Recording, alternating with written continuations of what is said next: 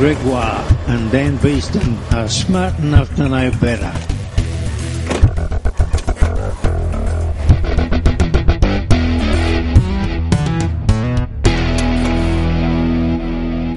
Welcome to episode 171 of Smart Enough to Know Better. We're a podcast of science, comedy, and ignorance. I am Gregoire. I'm Dan Beeston, and in this episode of Smart Enough to Know Better, we're going to get abreast of a topic. And we're going to talk about the most shit astronomers. Also, you'd better steel yourselves. But before we get there, Gregoire, what has happened to you this week in science? Oh my goodness, Dan. Oh my goodness.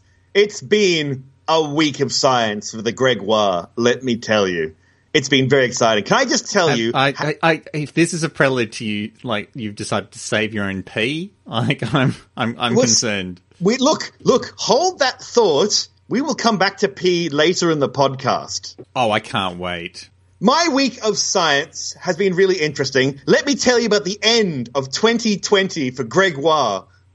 It was a thing, Dan. It was a damn thing. Go on then. I was having some back problems from running, and I was getting some pain, not just localized pain from running, but lower back pain. So I thought, I'll go to a physiotherapist, and I will get them to manipulate things. It's like a chiropractor, but a doctor.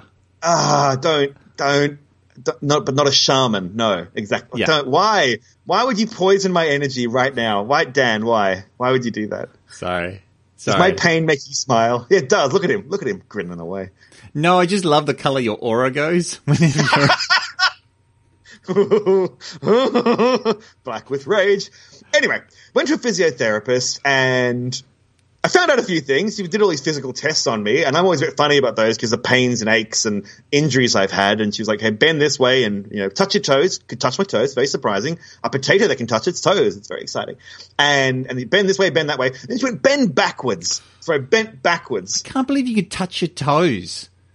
I'm so under, like, muscular tension at all times. I can barely touch someone else's toes. So I bent backwards at my waist, and I heard the physiotherapist go, "Oh," was making noise. Oh, what's going on? And she went, "Oh, you went right over backwards. Your face pointed behind you." And I went, "Yeah, that's bending over backwards." And she went, "You're hypermobile." And I went, "Sorry." You're hypermobile of your spine, which I find hilarious because my body is a one big rigid pole. You've always told me that you've got 4 or 5 vertebrae that are just fused together with like an opal. But down, which I do, my spine. You've seen me dance. It's a whole thing. At the base, at the hips, I just bent over like a hinge and stared back. And stared backwards. And she went, "I'm not just going to write hypermobile." She went, "You're hypermobile plus." And I went, "Okay, that's a thing I've learned about my body. That's really weird." And went, "Yay!" And she went, all the other vertebrae are trying to compensate for the 5 that don't work. Just like, and I went, "Is that great?" And she went, "Oh, no, it's terrible. It's probably why you have all the back problems." Right, yeah. All your muscles have to hold you in place. Your spine's but if you'd been caught as a youngster doing that, then you could have been a gymnast. And I was like, oh, and in the alternate universe, there's like a beautiful version of Greg dancing with the Russian ballet. Oh, it's such an exciting thought. Anyway. She did the exam and she said, yes, what I think has happened is your muscles are trying to overcompensate. Let's work out which muscles. She made me lie on my front and she's like, okay. And you know how hard it is not to make jokes when someone's inspecting your butt? Like, it's really difficult. Like, I have a habit of nervously making jokes. So she's like, oh, your glutamus maximus are really good. And you're like, don't say it. Don't say it. She's a professional lady. Don't do this. And you're like, oh, damn it. Stop making bum. It was really hard. But in my mind, there was lots of good jokes. She must have heard almost every one. But yes. You're a professional. Like, you. Yes, I didn't say anything. And she's like, your glutamus maximus, and she went, they're the ones that you push off on. They're your pushing muscles for walking. They're great. She went, well done on that. Your glutamus maximus are really good. Once again, I'm like, edit, self-edit, say nothing. Oh, thank you very much. I moisturize. I like to shave them. like two lovely peaches. Anyway, and then she's sort of feeling around a bit and she goes, oh, your glutamus minimus are really good as well. And they're the ones that, you know, when men are manspreading, like you manspread your legs wide, yes. They're the muscles that allow you to manspread. They rotate your legs outwards. And she went, there's muscles, great. Too much manspreading, obviously, or something, I don't know, but my muscles are great. My gluteus medians are garbage. And what your gluteus medians do is they wobble your hips back and forth. They're the ones that stop you from tipping over sideways, basically. And my gluteus medians are just, she said, they're almost atrophied. Like, they're just not doing, they're just like, we don't exist. So it's like, okay. And that's probably why when you're running, your hips are trying to go sideways because the muscles aren't holding it. So other muscles are desperately trying to hold it all in place. And so I lie on your back so she can get on the front. And she's sort of feeling around my abdomen. And she's like, oh, yeah, here we go. There's a square of muscle that connects your top half to your bottom half. Oh, yep. And she said, okay, she went, oh, these are very unhappy. She goes, I can feel unhappy these muscles are. Your abdomen muscles are working far too strong, far too well, or far too much to hold you upright when you run and when you walk. They shouldn't be doing that. It's not what they're there for. They're for looking cool in bathers and for rippling at people. That's all they're there for. Is this really a physio or is this like a horny chiro? Because No, that was just my addition. She didn't say any of that. I see. She didn't say any of that, no. But she did say about the square of muscle. Sorry, I should say she was very professional and was great. I'm just being silly now. And so she goes, like, we'll work on the muscles that are in your abdomen and we'll release the pressure. So she starts digging into the ones on my right-hand side. And I'm like, ooh, doctor, that really, yeehaw. And she's like, yep, I'm really sorry, that hurts. It's that special noise you make for a professional to go, look, if you're expecting that sometimes this hurts, I just want you to be aware that that's what's happening now. And she's like, I'm very sorry. I could hold it in. I'm manly enough to hold it in. Yes. But I just want to make sure that we're communicating to each other that I want this to stop immediately. Very much so. And she's like, I'm very sorry, but I'm going to work in here. And she released the pressure slightly, but she kept working on it. And I was like, oh, that, thinking happy thoughts. And she sort of manipulates it and she does about a couple of minutes on that. And then she goes, okay, now I'll do the left-hand side. She goes around the table and she reaches her fingers into my abdomen and Dan, exciting times. Erection? An erection? What? No. What? Sorry. No, what? No. What? Please continue. Lots of pain. No. Wow, I've learned something. That's weird. Lots of like serious pain. And I'm like, oh, and she's like, oh, I didn't You're a bad man. And she's, I'm sorry, and she pulls back a bit, but she's still manipulating. And then something weird happens. She said, the pain is expected. I'm sorry to hurt you, but we'll get this done. And then there's nausea happened. I started feeling nauseous, as if I'd been drinking, like that sort of nausea, like drinking too much or food poisoning, that sort of nausea. Your body's like, did I accidentally eat pain? I better get rid of that. Yes. And I told her, I'm sorry, it's some nausea. And she went, that's expected. And so she backed off a little bit more. And then she kept doing it. And then I went, oh no, wait. And I started getting more nausea, like big nausea, like I'm going to vomit nausea. Like be aware we're going to vomit. And I started to get sparkles in my eyes, like eye motes. And I told her this and she was like, Sailor Moon. Yes. And all my clothes fell off and I was in a little girl's outfit. It was great. That didn't happen. Professional, Dan, professional. She went, oh, that's not good. Can you sit up very slowly? She sat up and she said, how do you feel? And I went, oh, not good. And the nausea kept coming in waves and worse. It didn't stop. Worse and worse. And I'm like, oh, no, this is really bad. And I was sweating, flop sweat, just sweat coming off me. Had it like breathing in it. She went, what'd you say? Breathe in like you're in labor. And I went, I don't have children. Always with the jokes. So also, a womb. Well, there's that too. That was kind of the joke, Dan. But also at the time I was like, make a crack. We're also dying. This will be my last words. I hope the joke's good. so I sort of said, and then hope it's not a dad joke. Yes. Oh God. Yes. Anyway, long story short, I technically pass out. I go over sideways. I don't think I lost consciousness, though they say I did. And they're probably in a better situation to judge it too. But It's like, I didn't lose consciousness, but the whole room suddenly flipped. No, I did close my eyes, but it was I was just resting them though. No, I'm not trying to say I'm a hero. I have a good memory of the conversation, and when I think back, there were no jumps in it. So maybe that is passing out still, but I could still hear. So I wasn't unconscious. Does that make sense? I don't think I was. Anyway, it doesn't matter. But I went over sideways, like a sack of spuds, and I could hear that very nice physiotherapist. She put her hand on my shoulder, and you always know. Here's something, ladies and gentlemen. When a doctor or a medical professional starts using this voice, you're doomed. It's like, ring your family, you're done. Because she was like, Jenny, can you just come in, please? Mr. Rowbotham's had a fainting spell. Can you please call a doctor to come very quickly? And it's that tone. And you're like, and I'm like, oh, I'm stuffed. Like, I couldn't move. I was like, this room is already filled with terror enough, so yes. I'm not going to add to it with my tone of voice. So I'm lying there going, oh, get up, Greg, get up, just get up. This is not how we end. This is not how it ends for you. I just know there's a part of your brain going, get up and run out of the room. Yes, run until no one can catch you, Greg. That's right. Bite their faces, bite them.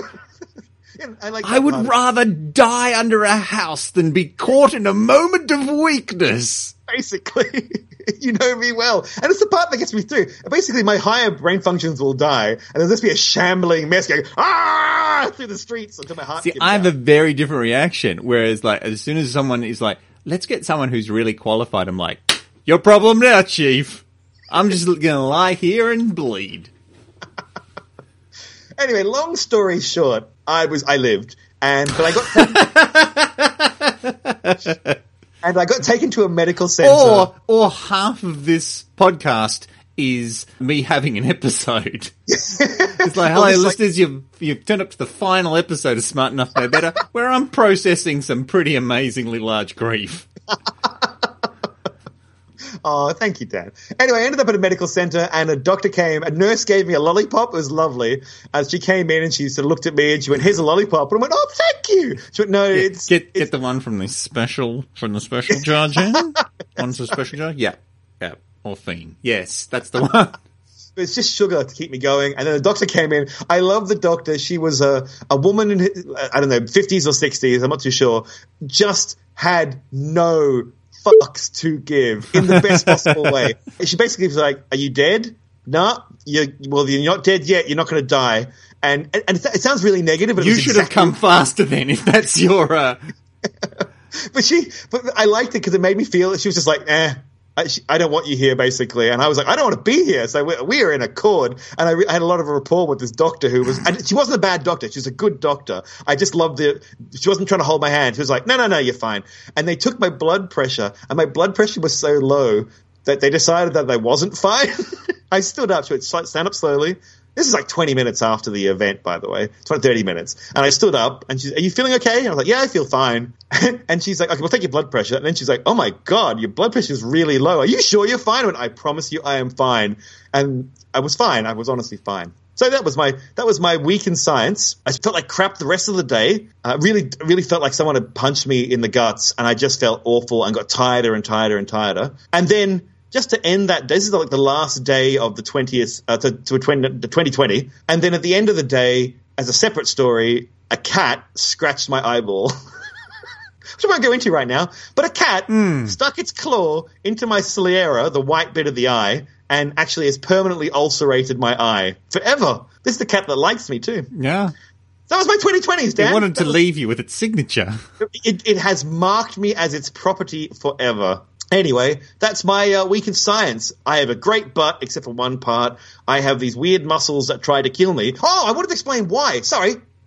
Because this is a science podcast. I wanted to look it up. Oh, yeah, I forgot. It wasn't just me talking about, oh, my goodness. What happened to me? I looked it up. So it's a very common reaction called a vasovagal syncope. I probably said that wrong. The vagus nerve, or the vagus nerve, is overstimulated, and the body's blood vessels dilate, especially those in the lower extremities, and the heart temporarily slows down. The brain is deprived of oxygen, causing the patient to lose consciousness. So the vagus nerve comes from the brain, and it goes through your abdomen. It does a whole lot of stuff. It's a very important nerve that you have, and what they think happened was the physiotherapist pushing on the really angry muscles in my abdomen was pushing against that. That was like, I am a brick. And that pushed against the organs, and that upset the vagus nerve. Was like, what's going on? I don't move. And it just went, you lie down now. And it put me on the floor, basically. So my vagus nerve got overstimulated, and it dilated my blood vessels and dropped me like a sack of crap. So there you go. The body's very good at making you go horizontal when it needs to. Mine does it so fast. It's weird how my body goes, I'm not a person for weakness. I will go through a lot of pain and suffering and hardship. But the moment I don't... 11 years now. 11... But the moment I don't, the moment my body goes, enough, there's no, okay, man, 90%, 80%, 70%, 60%. It goes 100, 100, 100, 100, 0. And then I'm out. And then it just goes, drink, drink, drink. Like when I was a younger man, drink, drink, drink, drink, unconscious or sleepy. Not unconscious, sleepy. Poke him in the abdomen. Gone. It's so weird. I find it really, really interesting. So, yeah. Anyway, how was your 2020? The whole of 2020? Oh, God. Awful. Just awful. Sorry, what are you doing? What are you? I thought I'd gotten rid of that pain. I've repressed that. You're like, oh, we'll just rip the Band-Aid off that. Sorry, Dan. How about I tell you my week in science, which is all 2021, baby. Excellent. In fact, this happened yesterday. Ooh. Magpies were going rank. Yes. Popped out to the front yard. That means going crazy for our American listeners. Oh yeah, all right. Yeah, they're going rank. Yes. They're real agitated. Yes. And noisy. They're vocal. Vocal magpies. Yes. Also not real magpies. They're Australian magpies, which are a type of butcher bird. But not actually related to an American magpie. Yeah, our magpies are bigger and meaner, like most things in Australia. Oh yeah, the magpies are much more dangerous than any of the snakes and the spiders. That's right, because a snake or spider has to wait for you to make a mistake. A magpie will hunt you down and knock you off your bike into traffic. A magpie will remember. They remember. They do. They remember. So at any rate, these magpies have discovered a snake in my yard. All right. So I've got a 1.5 meter long snake, which I look at and go, oh, it's another python. And it was only after the fact where I saw a video of a tiger snake and went, gosh, they look a lot like pythons. Uh-oh. I wonder if every python that I see in my yard is actually a very safe carpet python or a very dangerous tiger snake. Uh-oh. At any rate, these magpies, they love getting in real close and yelling at it until it slithers away and just chasing it. Because they've got nests around and they want snakes to be unhappy whenever they're near the nest. Yes. And I was like, I don't know whether I've talked about the snakes in my neighbourhood on the podcast before. Don't think you have. I think you mentioned. Yeah, I don't think so. Because this isn't the first time we've had a python in the yard. I've seen a decent size, a 2 meter long python, like near the house a couple of years ago, and there was another one that was about that long up in the tree in our yard. And then over the last 6 months or last 4 months, they have just gone nuts at our place. Ooh. We have had half a dozen snakes in our yard in a 4-month duration. Do you think it's got something to do with the climate or drying out or them looking for prey away from their wetlands? I think there's definitely more rodents in the neighbourhood at the moment. Ah, okay. But yes, something about this year has made the pythons real keen to hang out. Yeah, or snakes in general.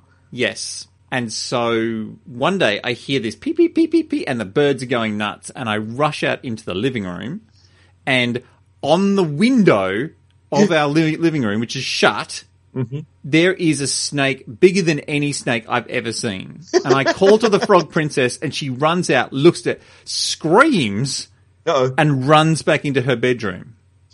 But moments later runs out with a camera and runs right up to it. Nice. So that is a woman to marry, ladies and gentlemen. That's true. So if anything happens to me, form an orderly queue. This snake is over 3 meters long. Wow. It is the thickness of my forearm or wider, because my forearm I'm a very weedy guy. Like, this is a thick snake. It climbs up the window using its body to sort of brace against frames and stuff, and then climbs up onto the roof and vanishes. Hey! Which is horrifying. So it lives in your roof then, basically. You have an upstairs tenant. We haven't heard snake noise from upstairs, so they tend to move around. We've definitely seen another snake go up into the roof, so I assume they're taking care of our rats and then going on their way again. You used to have possum problems, but not anymore. Not sounds anymore. Like. Not anymore. I don't know why she swallowed the fly. Perhaps she'll die.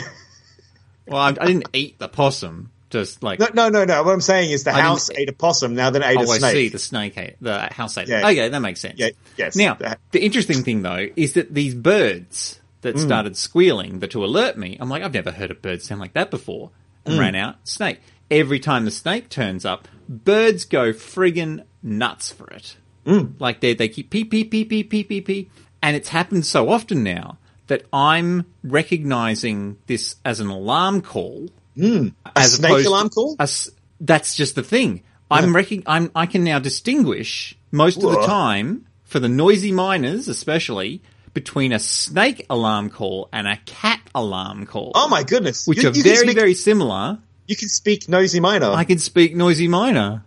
Yeah, well, at least understand it. You can't speak it, I guess. Yes, and I thought there was a snake in the tree nearby the other day and raced out and had a closer look. Tawny frogmouths. Oh. So the noisy miners were yelling at the tawny frogmouths as well? Yes. That's a different alarm, though. Well, it sounded really close to the snake one, but I bet it's different, but just in a way that I haven't worked out yet. I wonder if it's not the animal, but the location of the animal. So one of the birds are saying, there's something on the ground, look on the ground. Or they're saying, something's in a tree, look in a tree. That's an interesting question, because I did actually find some research from, I think, the Wollongong University, where they were studying whether the pitch of the alarm call brought in more noisy miners, because their theory was that young noisy miners would get more help than older noisy miners or adult ones, but that didn't appear to be the case. Yeah, okay. Yeah, all their calls. I mean, there are animals that can call out different colors of humans in shirts. So they'll say the red human, and there'll be a different call to someone in a green shirt, or because they can work. There are birds that can do that, not just animals. There are birds that can do that as well. So they definitely have different calls. Meerkats can do it. Meerkats can talk about hawks or snakes or scorpions. They can give different alarm calls. I'm led to believe that there are even some birds that can tell you how many pieces of 8 you're carrying.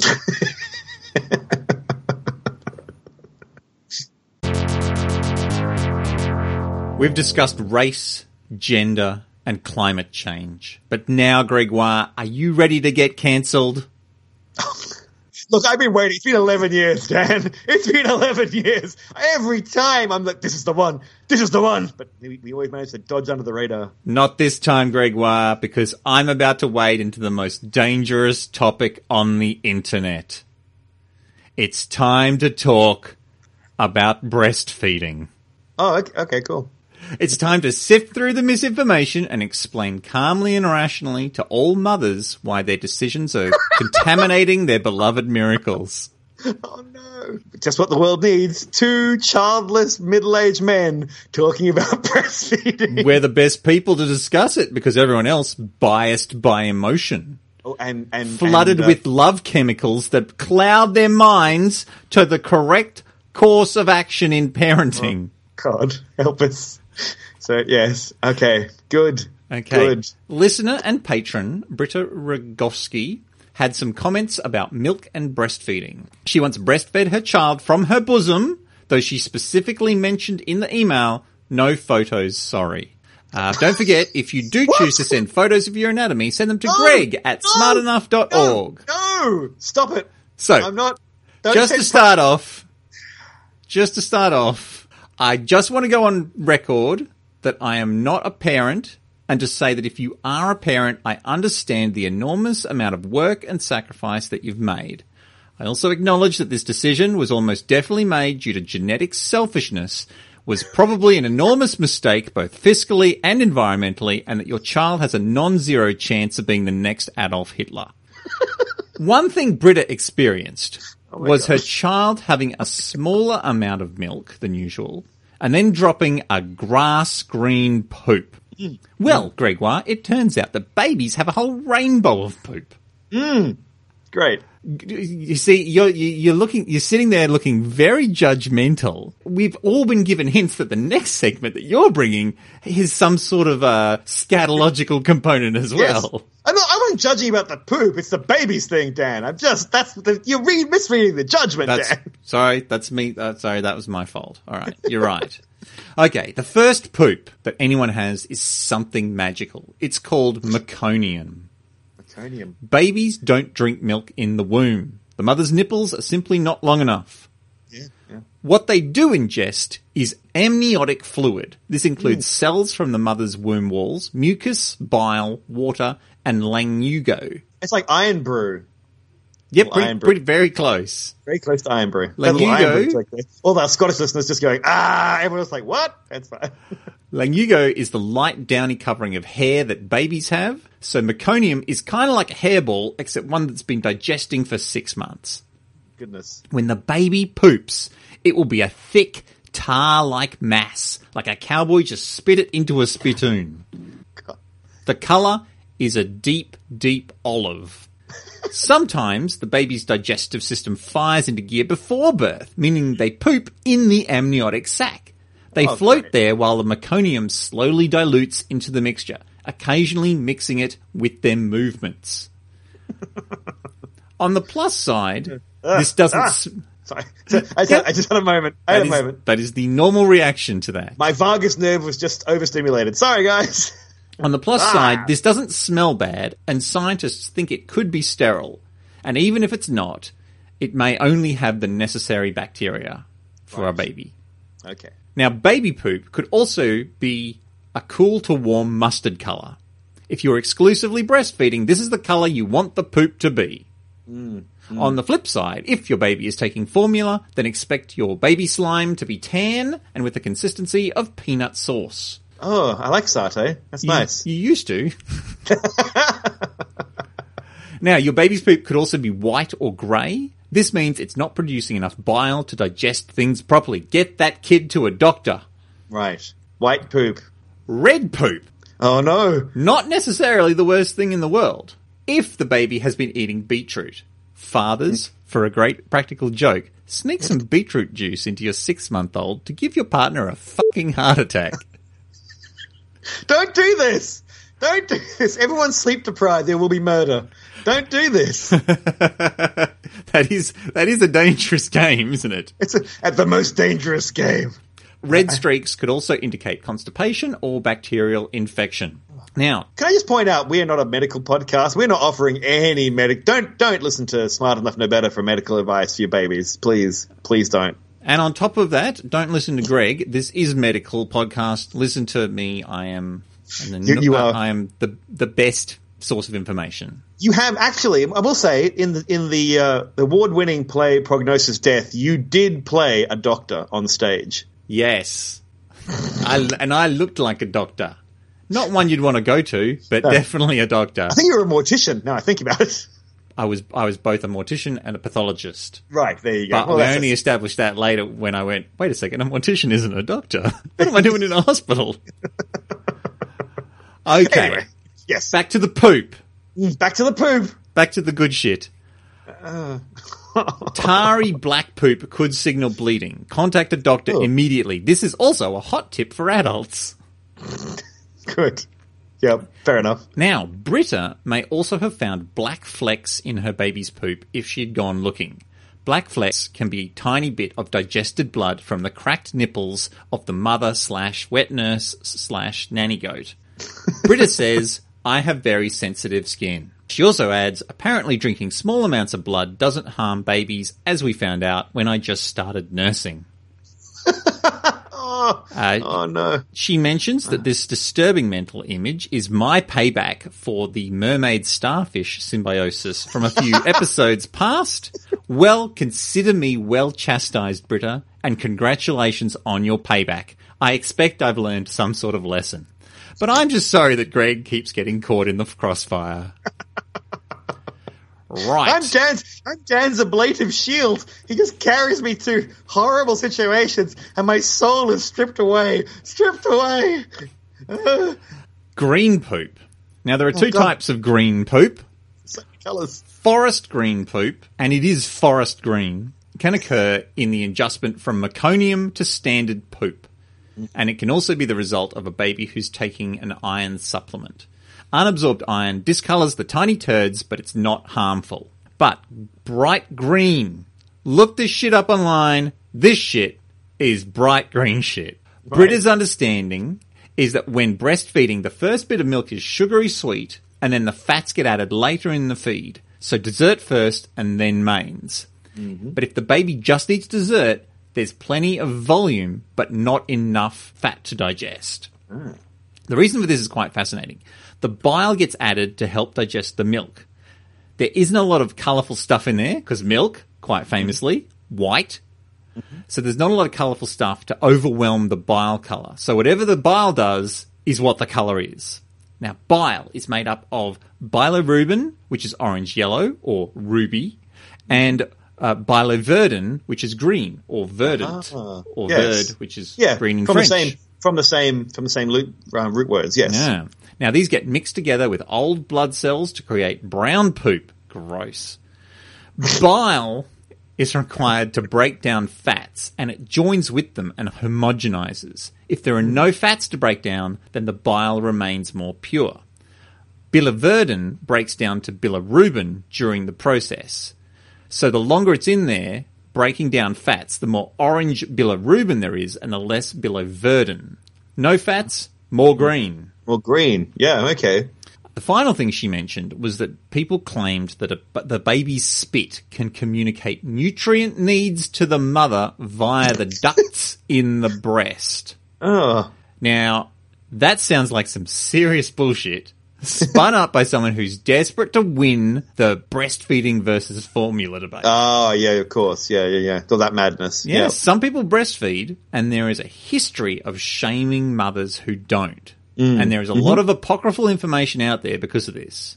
Now, I was brought up on formula, and I am a perfect physical specimen, and I've only ever made one bad decision.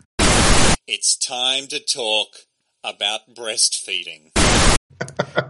A different listener, Eloise, happened to write in with some interesting breastfeeding info, including a study that shows that infants who drank formula when it was introduced to third world countries had more deaths. But only when the formula was made using unsanitary water. Yes, yeah. That makes sense, yes. At any rate, strangely enough. Can nutritional content pass from the child's saliva to the mother via the ducts on the breast? Now, I've got a bias going, so I need to set that aside to find the truth. There are benefits to the mother when she breastfeeds. Breastfeeding can include very mild amounts of discomfort for the mother and is sometimes referred to as the final stage of labour. When you're a mother and you have breastfeeding occur on you, it increases the rate of uterine contraction, reducing postpartum blood loss. It can reduce breast cancer and ovarian cancer, and it also compensates for the lack in bone density that comes from having one of these little parasites on board for 9 months. Yes. Little horrible. They just take everything. It's a constant fight in the womb between mother and child and how many nutrients. The baby's like, all of them. The mother's like, how about none of them? And they have to fight.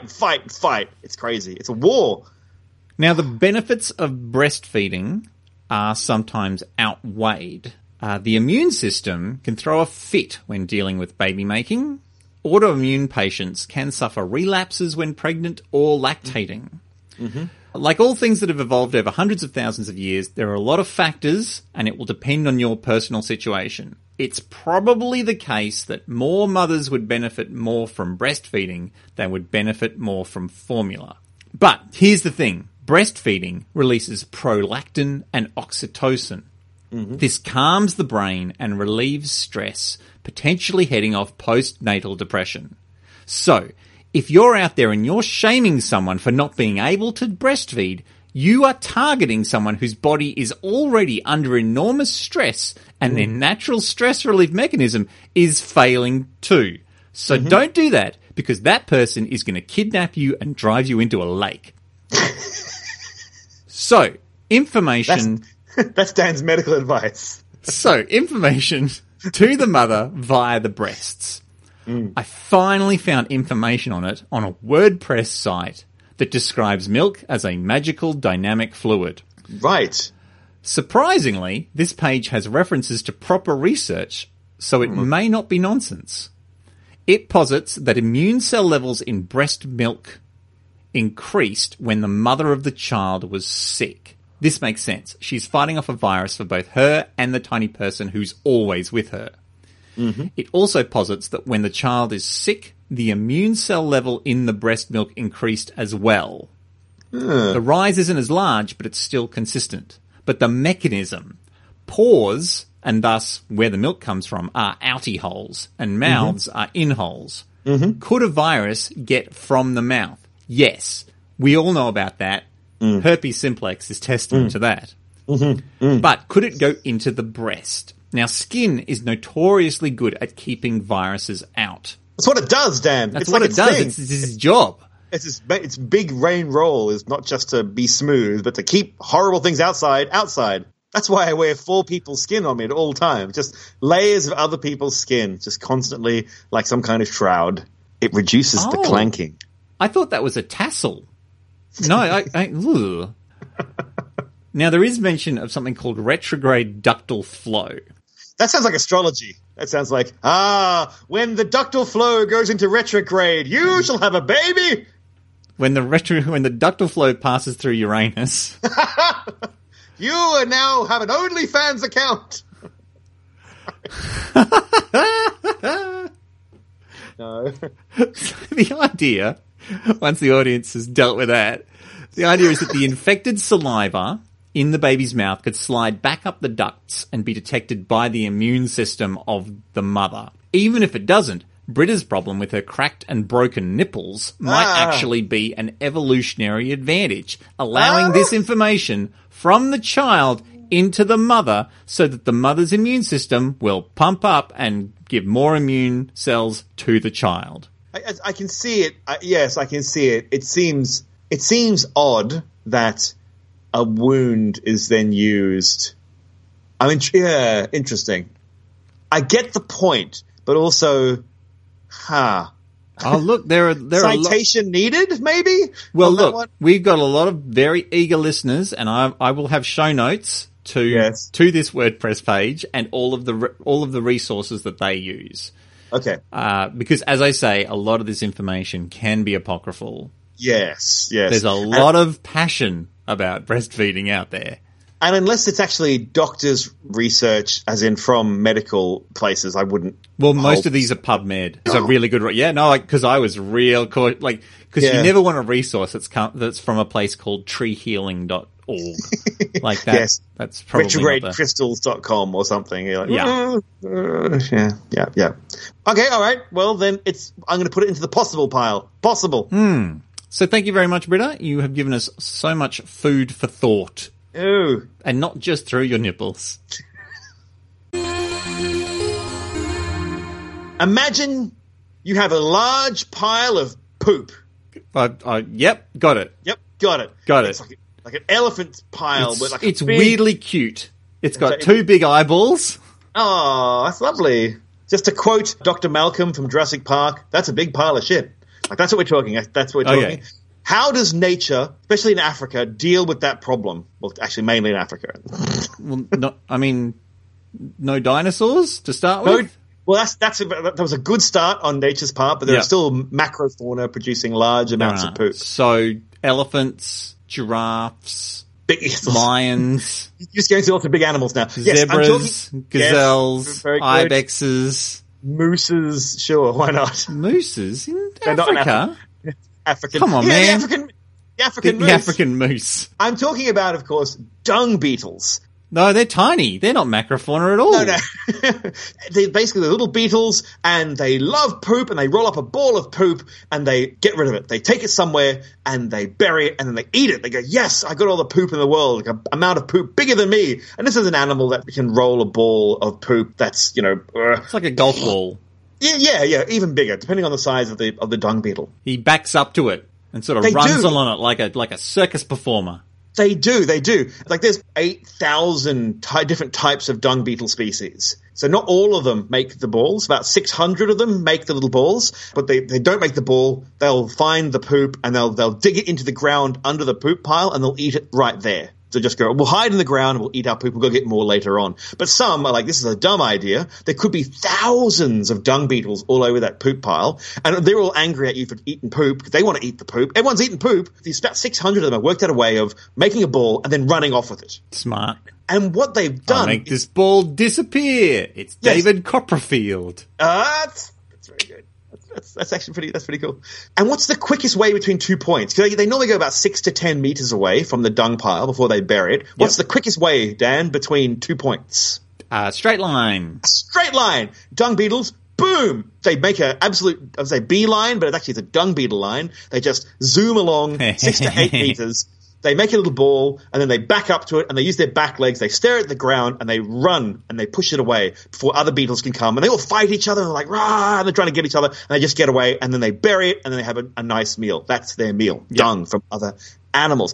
But it's been shown that animals are really bad at traveling in straight lines, not just humans. Oh, we're terrible. We like to go in circles. We do. So a 2009 study found that human volunteers in a German forest and in the Sahara Desert repeatedly plotted in circles when they could not see the sun. Big, wide circles. You just have a habit of walking in a circle. If you're blindfolded, you will start working in a circle as small as 20 meters across. Wow. So you'll just think you're in a straight line and you're actually walking in a 20 meter across circle. So we're garbage at it. Humans are the worst. We use a lot of visual cues. And other animals are also the same. They're just not very good at, we need to have outside stimulus. We can't work out straight lines without looking at the environment. Dung beetles are exactly the same. So how do you think a dung beetle can travel? Imagine if you're a little animal, if you're only 5 centimeters, 6 centimeters across, how can you see 8 meters away? You can't. You're on the ground. How do they go in a straight line? What do you think they're using to go in a straight line? Well, they go backwards. They do. They kick with their little back legs to push the ball, and they go backwards. So all you need to do is keep your footprints in front of you. Oh, that's clever. I hadn't thought about that. Yeah, I see what you're saying. Yes, I guess you could probably veer humans off. Could do that too. Yeah. But yes, we don't do that. They use the sun to begin with. So they'll go, okay, the sun's in the east, it's in the morning, because they don't care which direction they're going and they just want to get away. So they will point them towards the sun in the east, and then they will run the other direction. Keep the sun in sight and run, and they'll just run away. They'll all go in roughly the same direction. And isn't the sun powered by a big scarab beetle that pushes it across the sky? Well, no. And strangely enough, that's why people think that maybe they did actually have scarab beetles on the Egyptian mummies. The amulets with scarab beetles on them were intended to help the dead in final judgment. So we'd weigh the hearts of the deceased, supposedly, to assess whether they're worthy of the afterlife. Keep all the good stuff, use the scarabs to get rid of the shit. Yeah, possibly. So scarabs, if in the afternoon, will follow the afternoon sun and run to the east. They'll push away from the sun and run the other way. And when scientists have actually done an experiment where they block the sun and put a mirror somewhere else, the beetles will go in the opposite direction to the inverted commas sun. So they go, okay, they think the sun's in that direction, and they'll look at it and they'll run the other direction because they just want to get away. They don't care where they're going. They just want to get away. That's great. So you go, okay, so what happens if the sun is at the zenith at lunchtime? What happens then? Because there's no... Because if you pivot, then the sun's still in what appears to be the same spot in relation to you. Yes. So what do they do then? Are they stuffed? That's the question. Yes, they're stuffed. That's my call. That's your call? Midday is when to sneak in and grab their shit. It's a dung beetle siesta, and they all just stop. But supposedly not. They still grab it at lunchtime, and they all take off in directions as well. And the direction seems to be based on the wind. So the dung beetles have a backup. They have the sun, and they don't care where the wind is coming from. They just stand there, and they feel the wind on their antenna, and they just go in a direction in relation to the wind. So they don't care where the wind comes from. They just want a steady flow of air in one direction, and they use that to orientate themselves in a direction and then run like heck for 6 to 8 meters and then bury their poop. Orient. What did I say? Orientate. Orient, yes. Sure. Orientate's not a real word. Pedants will be picking us up. They'll be writing in, and I'm trying to protect you from them. As the mighty Thor said, all words are made up, Dan. Shakespeare makes the word bubbles. Everyone goes, what a genius. Greg makes orientate, and everyone goes, no, you can't have it. Rubbish. Are you comparing yourself to the world's greatest fictional playwright? No, he was real, Dan. He existed. No, I don't know whether he did. He was... I've been reading some websites. So are you a Marlowe fan? Do you think it's like Christopher Marlowe? Also not a real person. No one existed. Anyway, moving on. So the dung beetle uses the wind to orientate itself. But what happens then at nighttime? So nighttime, the winds die down. No wind. There's no more nighttime. There's no wind. Time for dung beetles to go to sleep.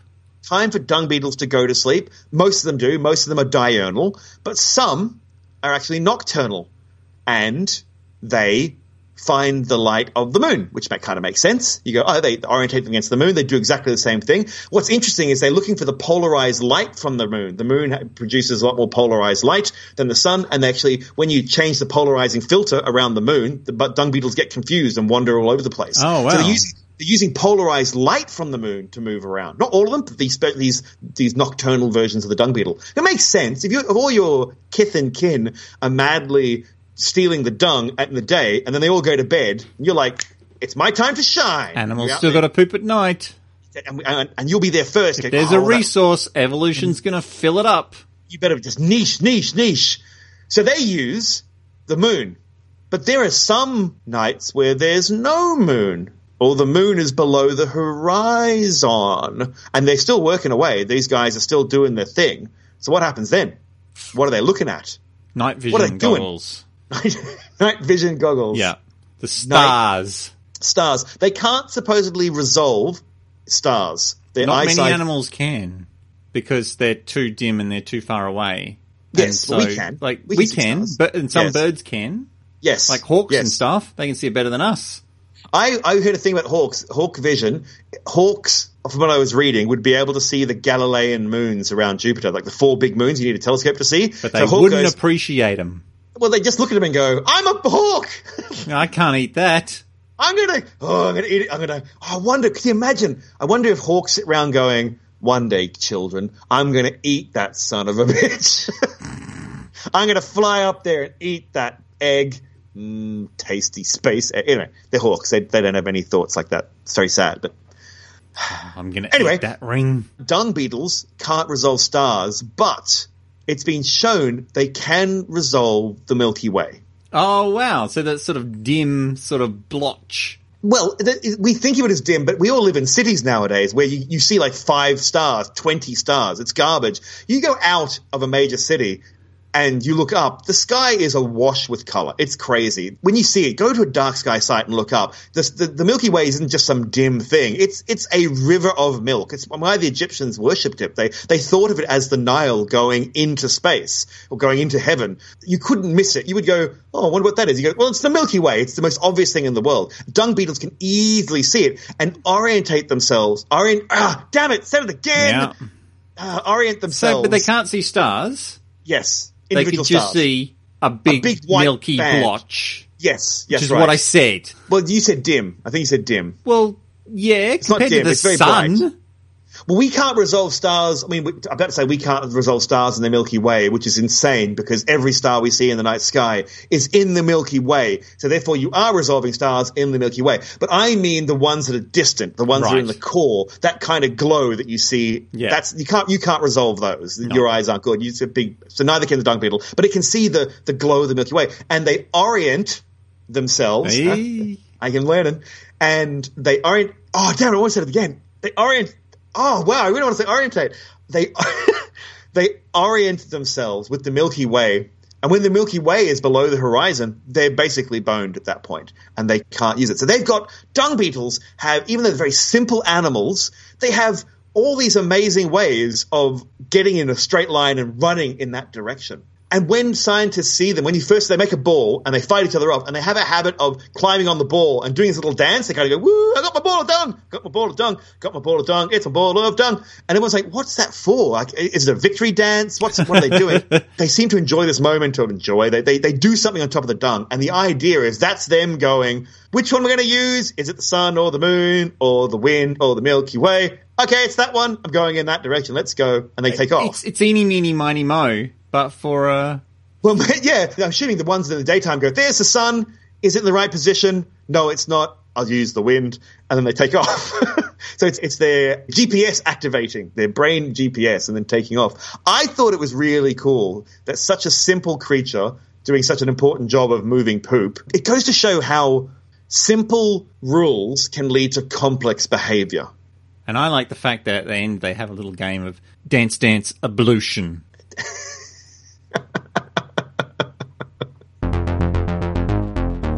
Are you ready, Gregoire? I was born ready, Dan. Are you ready? I am ready to... What? Hang on, what am I ready for? It's time to test your metal. Deflux capacitors and portals leave you in a panic. It's all going down at the Crypto Mechanic. Well, we have a new theme song for Crypto Mechanic. Yeah, we couldn't do this without a theme song. But, Dan, I just remember years ago I said, can you write me a theme song for Space Crypto Zoo with lasers? And you're like, and you just made me, you just put it in me going, pew, pew, with lasers. And you're like, nah, that's not happening. Yeah, that's when you do it. Right. When I do it, I put some work in. Right. Not a lot of work. It's not like I've written a new melody. But no one does write melodies. That's branding. That's branding. You go back and look at like the American National Anthem, and that was an old song, or Stars and Stripes, and lots of old songs are actually older songs we stole. But everyone always steals melodies. It's just the way humans work. Well, this is all me. That's my melody. And, I mean, it's like my song that I write about the podcast going, I do a podcast about science. He does a podcast. What is that? Poker Face! Oh, well, I reckon you should claim that as your own, because that's very different to Poker Face. You've just written something unique. How dare you, sir? How dare you? Anyway, what's this Crypto Mechanic madness? What's this about? I'm not ready for this. Welcome to the Crypto Mechanic. Al Batson asks, which is the better metal? Adamantium, vibranium, unobtainium, or Beskar? Firstly, where are these each from? Adamantium, Gregoire? For Marvel Comics, that's like the indestructible metal. That's Marvel Comics from the X-Men universe. Practically indestructible. You would know it, listeners, from the blades in Wolverine's arms. And laced on his skeleton. All over his skeleton. Yeah. All right, what about vibranium? Vibranium's also Marvel. Isn't it a type of adamantium that's been processed or something? Some sort of... It vibrates. It's basically Captain America's shield. Captain America's shield, yes. Same universe, Marvel universe. Adamantium was actually created using vibranium. Right. Okay. We better get this right, otherwise we're going to have so many angry listeners. This will be the one that we get walks of shames out the wahoo. Yeah, this will be the one. I'm fully expecting that, because there's an awful lot of content to go through, and most of it disagrees with the rest of it. Yeah. Okay, but vibranium, it absorbs, stores, and releases large amounts of energy. There are a couple of other versions of vibranium, but we're going to focus on Wakandan vibranium, as it features prominently in pop culture these days. Okay, yes. Now, unobtainium. This word has been around for decades to refer to either a theoretical material or one that is simply too expensive to use for the purpose described. But it's also the material in Avatar.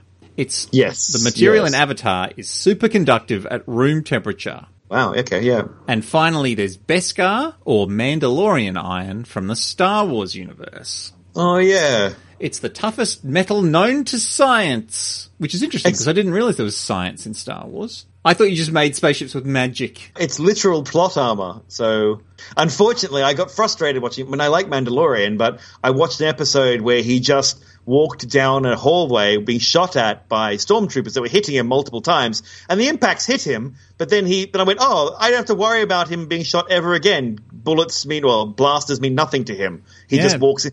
Well, that's good, So why was I scared in the end of Series 1 when lots of people stood outside of a cantina and he was worried about being murdered, and now I'm like, well, he couldn't have been hurt. His friends would have died, but he would have just walked on out. Wasn't that before he got the armor? Oh, was it? Oh, that would explain it then. That's fine. Yeah. Okay. I think that was his big reward at the end of the season. He finally got Mandalorian iron armor. Oh, okay, I'm sorry. It has incredible strength and durability. And hang on, what's his helmet made out of then? Oh, well, that's always been Mandalorian. okay, I think right. all helmets are Mandalorian iron, but now he's got a full suit of armor. I see. Okay, got it. Okay. It has incredible strength and durability, and it can withstand blows from a lightsaber. What? Anyway, fine. No, a lightsaber can cut through almost anything. Yeah. There are a couple of things it can't, and one of those is Beskar. Okay. All right. Can you imagine if you're a Jedi? Yeah. And you're just fighting someone. Everyone you fight, you just turn into butter. You just hit them. They put their hands up. You cut their arms off. Unless it's another lightsaber, you're just like, what a joke. You wouldn't even worry. You go through concrete. Nothing. There's no physical resistance. You just kind of go through things. And so you'd fight in this way. You wouldn't even have to hold on very hard because you just go through people and think the world. It'd be like waving your hands through a world of paper. Or water, maybe water. Like you're putting a katana through water. It would slow you down, but you don't really care. Yeah, like if you've got a broadsword and you're going up against a knight, you've got to get that big blade through a big lump of meat. Yeah, so metal-covered meat. So suddenly someone turns up who's not just the Mandalorian, just holding a spear, and you're like, I'm going to wreck your day. Basically, I'm going to ruin your entire career. And they hold it up in the way, and you're like, ha-ha, idiot! And you slam it down, ready to and then suddenly it bounces off. You're going to shatter your wrist. Yeah. You wouldn't even be ready for it. You're like, oh! Like it'd bounce out of your hands, spin back, and slice you open. Yes, that's why only Jedis can use these things. They're very dangerous. They're very dangerous. It's just ridiculous. Now, metal is used for all sorts of purposes. It's used to conduct electricity in electronics or Faraday cages. It's used to conduct heat in cookware. Some metal is ferrous and can be used with magnets or are magnets. Metals each have hardness, toughness, and strength. Yes. Now, metal that is hard resists scratches and friction. Tough metal resists fracturing when pressure is applied. It has ductility and thus deforms to absorb energy. Like copper, you can turn into wires and that sort of stuff. And finally, strength is from metal that is very difficult to deform or to pull apart.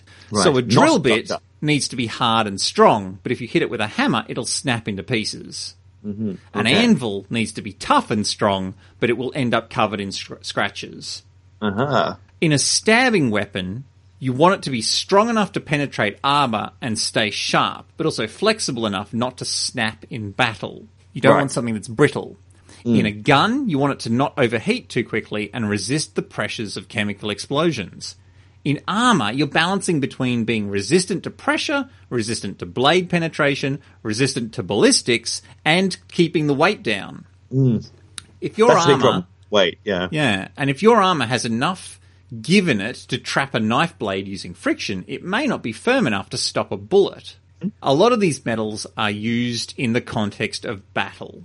All of these blades and armors and such. Lots of battles. Stabbing claws, throwing shields, laser sword resistant armor.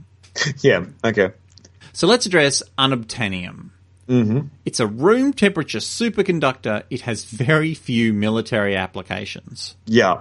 Yeah. Superconductors have a couple of pretty useful qualities. They allow for almost lossless energy transfer, so you could waste a lot less power in your electricity grid if you had room temperature superconductors. Yeah. Very fast computing and that sort of stuff as well.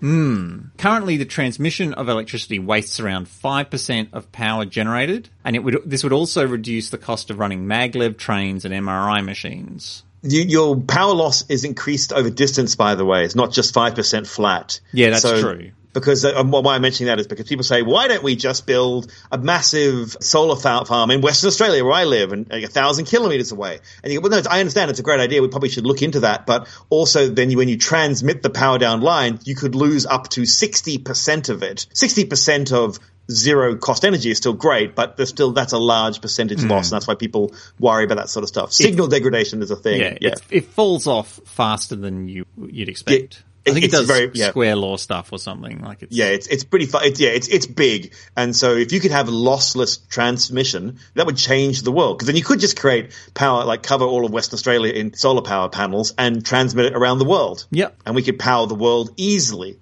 with the solar energy hitting Australia. Isn't there something going on where a Chinese corporation is setting up a big solar farm in northern Western Australia, and then I believe it's cable going Singapore. across? I think it's Singapore, and they're going to run it. They're going to run it to Singapore. But once again, walks of shame on that one, maybe. But I think it's Singapore. Okay, that's amazing. Yeah, and we're not doing it. So we sold them the land. We've leased them the land so they can take the solar power somewhere else. And you go, well, why aren't we?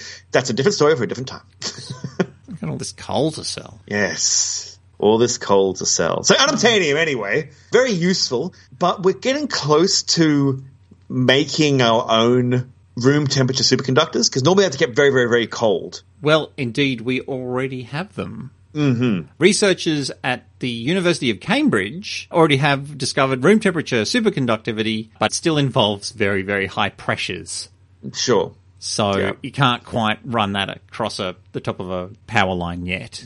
Yes. But we're learning. Yes, we're getting there. So the idea of having to go and fight the space Pocahontas people and the space Fern Gully people to steal their metal under their giant tree seems silly now. Well, in that movie, they don't explain this, but the unobtainium is also very useful in the space travel stuff. Oh, but okay. if I'm trying to explain how these spaceships work using superconductors, then I'll be here all friggin' day. Sure. Yeah. So, by the way, I'm going to just fix and say Native American people, space Pocahontas people just sounds terrible, and we will get cancelled.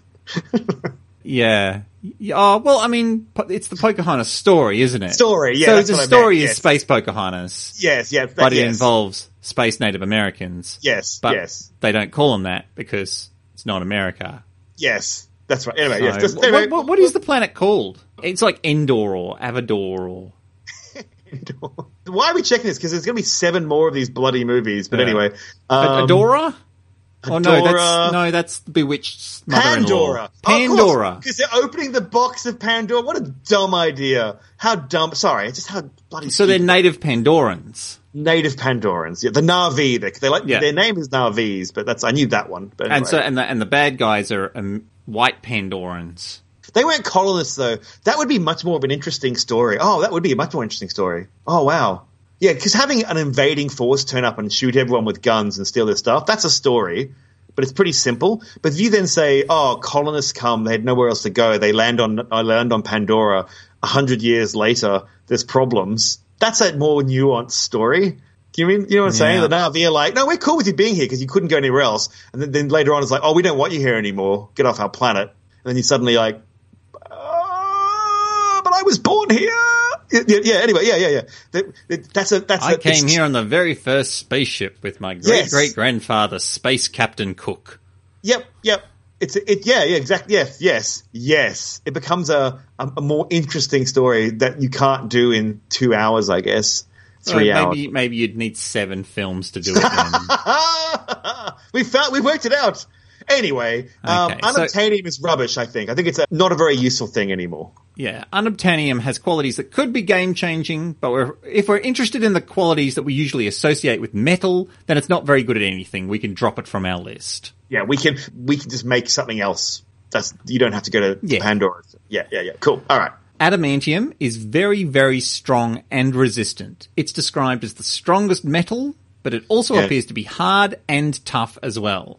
Mm-hmm. Blades made from adamantium don't appear to deform, but they also don't snap when impacted. They can cut through vibranium, and it seems the only thing that can penetrate adamantium is antimetal, sometimes known as Antarctic vibranium. Ooh. Oh, no. Now, what are we doing? Antimetal isn't stronger, though. It has a molecular reaction with metal, allowing it to dissolve other metals. Uh-huh. So it's more like an acid. It has the effect of an acid. I going see. onto something. Okay, yes. Yeah, like you can't cut a balloon with an orange peel, but if you squeeze that orange peel onto it, that melts through the nylon, the rubber, and pops the balloon. Sure. Got it. Okay. Yes. That's useful. Once again, there's useful to this. I mean, having a very, very, imagine building like a heat shield out of adamantium. I know it's expensive and really hard to work. It can only be worked in its liquid form. And then when it hardens forever, I'm pretty certain. And once again, I'm sure there's a comic that breaks this because comics are weird and break their rules because there aren't any rules. It's a story. But so I can see the value to that for lots of different. Does it transfer heat well, or is it heat resistant? It actually turns into a liquid, but the liquid retains its shape. So it's a liquid that acts like a solid. So you could heat it up to its melting point. Yes. But its molecular structure is so good that you end up with a liquid that won't change its form. What? It's not a liquid then? Yeah, I know. That's the definition of a liquid. What are you talking about? I'm just telling you what I read on the Wikipedia. That doesn't make any sense. That makes me sad and angry. Sure. Yeah, great. So, but does it? But does it? If I could hold Wolverine down and then tie his claw and then apply a blowtorch to the end of his claw, we have had some hypotheticals on this podcast. We've had some real hypotheticals, but you are asking if I could hold Wolverine down is probably the biggest bow that we've ever drawn on the podcast. He's only a berserker man. Like he's not. You could tie him down. You could chain him. I could. Well. You could? It could be done. And then you have him with his claw out. You go, oh, Wolverine, I had sex with Jean Grey, and she said you're a dodgy lover. And he's like, oh, snicked. And then you stamp on his claws with a big metal thing so he can't get his claws out. Or magnets. They'll hold him there. Magnets will hold him there. We've seen that Wolverine... Magneto. Yeah, good point. We're going to have good friend Magneto. Yes. White terror. Oh, man, the people that you associate yourself with. It's like, oh, look, I'm not a mutant racist, but some... Yes. And then if I heat it up, if I then got the Human Torch to start heating the end with flame, the end of Wolverine's claws, would it transfer the heat up his skeleton into his fleshy bits? Would I cook him? Does it transfer heat well? Or does it... I believe that all metal does transfer heat, some better than others. Yes, so that's why ceramics. So you could cook Wolverine then from the inside out. It wouldn't be a good heat shield then on your spaceship because you'd be coming in and all the heat would be transferred into the human bits. Yeah, because heat shields are done with ceramics, aren't they? Ceramics, because metal is a terrible heat shield. Yes. Absolutely. So, you need to. But what's interesting is SpaceX, the spaceship, they made it out of aluminium and they're going to put lots of heat shielding on it. Then they made it out of steel because they wanted it to be tough. And the steel actually, instead of having to light body with a heavy ceramic, they then put steel, which has a decent enough heat resistance. You don't have to have much cladding on the inside. Yeah. So they made a heavy spaceship. You go, why would you have a steel spaceship? It's because it's strong and can stop some of the heat, which is interesting. I'm guessing adamantium is good for hardness things and blocking things and tough things. Dams, if you can make it cheaply, it'd be great to make a big dam out of it. Like, there's all sorts of stuff it could do. So it's pretty useful, is what I'm trying to say. Yeah, it's fairly useful. Yes. Now, vibranium isn't stronger than adamantium, but it does store both ambient and kinetic energy. Yes. There are some weapons made out of vibranium. They store up energy and hold it inside themselves. Now, I'm sure that the comics work out a way to do something with this, but this feels to me like fighting with a battery. Like, if that thing ruptures, no one's winning that fight. No. It seems bad. I'm trying to base it on the movies. Like when Captain America gets hit by Thor's hammer, he's just a man. He's a sexy man, but he's just a man. And Thor is a god with a magical hammer. And he's beating the tar out of Tony Stark. And then Captain America comes in and gets hit with he gets hit. Thor flat out tries to murder Captain America. He does not know Captain America is a Superman. He just goes, that man said, give me your hammer, be cool. And he flat out murdered him, or tried to. Mm-hmm. And yet he's the hero. Yeah. He doesn't even push him over, go away, human being. He overhanded the full power blow from Thor. Of the Odin son. Of the Odin son, of Mjolnir, of the powerful Uru god metal, into a human being's arm. Anyway, he's the good guy. And it hits the vibranium super shield. It absorbs it and then reflects it back. And it doesn't do it everywhere. It seems to reflect it from the front of the shield because Captain America puts it over his head and everyone gets blasted away. Trees get blown away. Everything dies. Iron Man flies away and Thor gets knocked back by his own blast. And Captain America, thank goodness, was under his own shield and wasn't blown to pieces by the god power. Yeah. Anyway, and then calmly goes, are we done here? That's why he's cool. I'd be like, shit! Jesus! Jesus Christ! You could have killed him. The fucking like that's why I couldn't be in the movie. Yeah. No one mentions this. Sorry, it's just frustrating. Anyway. Yeah, I complained about that when I complained about the whole movie. So, the point I'm trying to make is that the shield seems to deflect things, but he can't switch it on and off. He doesn't go battery. Once it reaches a certain level, it overloads, or the crystalline structure does something weird, and it reflects all the energy out again. And if it can't, it can explode. It can actually explode itself. Yeah. There you go. So when he's hit by a bullet, and even a tank shell, the flame would go around and cook him, but won't go there.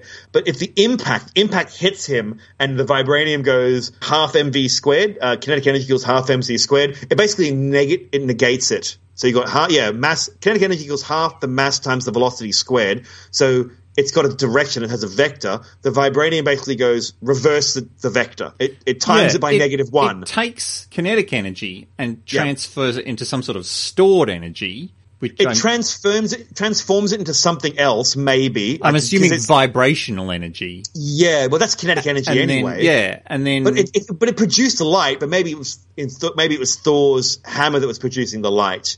It seems to just reflect the energy back out. Yeah. So if he gets hit, if he got hit by a car, and you see him sometimes get hit by cars in the movies, he gets thrown back because it can't stop all the energy, but he's not pulverized into mush. It's magic, of course. You know. Yeah. This is the crypto zoo, but no, it's not. No, Dan. So crypto mechanics. Yeah. Come on. Like, I'm not supposed to use the M word. Sorry, Dan. Sorry, I apologize. Okay, so in Black Panther, he absorbs the energy and then is able to use it. Oh, he does. You're right. He has the vibranium suit. He has the vibranium suit, doesn't he? Because as armor, it has an interesting quality. It absorbs the ambient energy and allows them to use it somehow. But it also absorbs sound. It absorbs sound energy. Well, that's just energy. That's just vibrational energy. So a suit made with vibranium would be great for stealth. So Captain America's shield, when he's floating, it goes dong, bong, bong. It shouldn't. It just go. Yep. You see it move through the air. You wouldn't hear it. You would never hear it going like a bang. feather hitting a pillow. Yeah. So I'm going to say then when Thor, going back to the shield, when he slammed it down, that bong wasn't the shield, it was the hammer. Maybe. Although the shield should be able to absorb all of that sound as well. Yes, but I guess if the hammer hit it and then pulled away and was vibrating, it would still be vibrating and making a lot of noise. Maybe. Yeah. Yeah. Wouldn't that be so weird to watch those scenes with all the sound every sound with vibranium in it is real dull and you strip away almost all that. Or just the Foley next to the person holding the vibranium. It'd be funny. Black Panther, what should we do? What's that, Black Panther? Hang on for a moment. I said, as his helmet peels back. He has to. It's the Black Panther megaphone, but he could. Oh no! His sister Suri is smarter than that. She has probably made something on the mouth area that projects the energy from the suit from the front of the suit. So you yell into the suit. Right. The suit takes your energy and then it projects it from the front of the suit, so you can hear. You can talk properly. Yeah? It could even boost your voice. Yes, it could. Great karaoke night. If you go, Black Panther, we need to yell something, he just starts stamping his foot in the ground. Give me a moment. Punch me. Oh, yeah. Wait, this feels wrong. White men, quickly punch me so I can yell. This feels so wrong. Speaking of white men. Oh, yes. Hunters select outfits to avoid detection by prey. They do. Like they'll dress in camo, and there are all sorts of solutions to these problems, but they also want to dress in something that's quiet. And so you've got internal fleece layers and super stretchy fabrics that don't crumple. Adding vibranium would lessen the noise even more. Yes. The only issue is that you could end up quieter than the world around you, and that could give away your position. Like if everything starts getting really muted, you're like, there's something tracking me that's wearing vibranium. You'd want to only have it, small enough so it was you, not anything around you, But all of these things are quirky uses for technology. This isn't metal. We haven't gone into the vibranium, though. I think the vibranium is much more useful than anything else because it can store and project energy.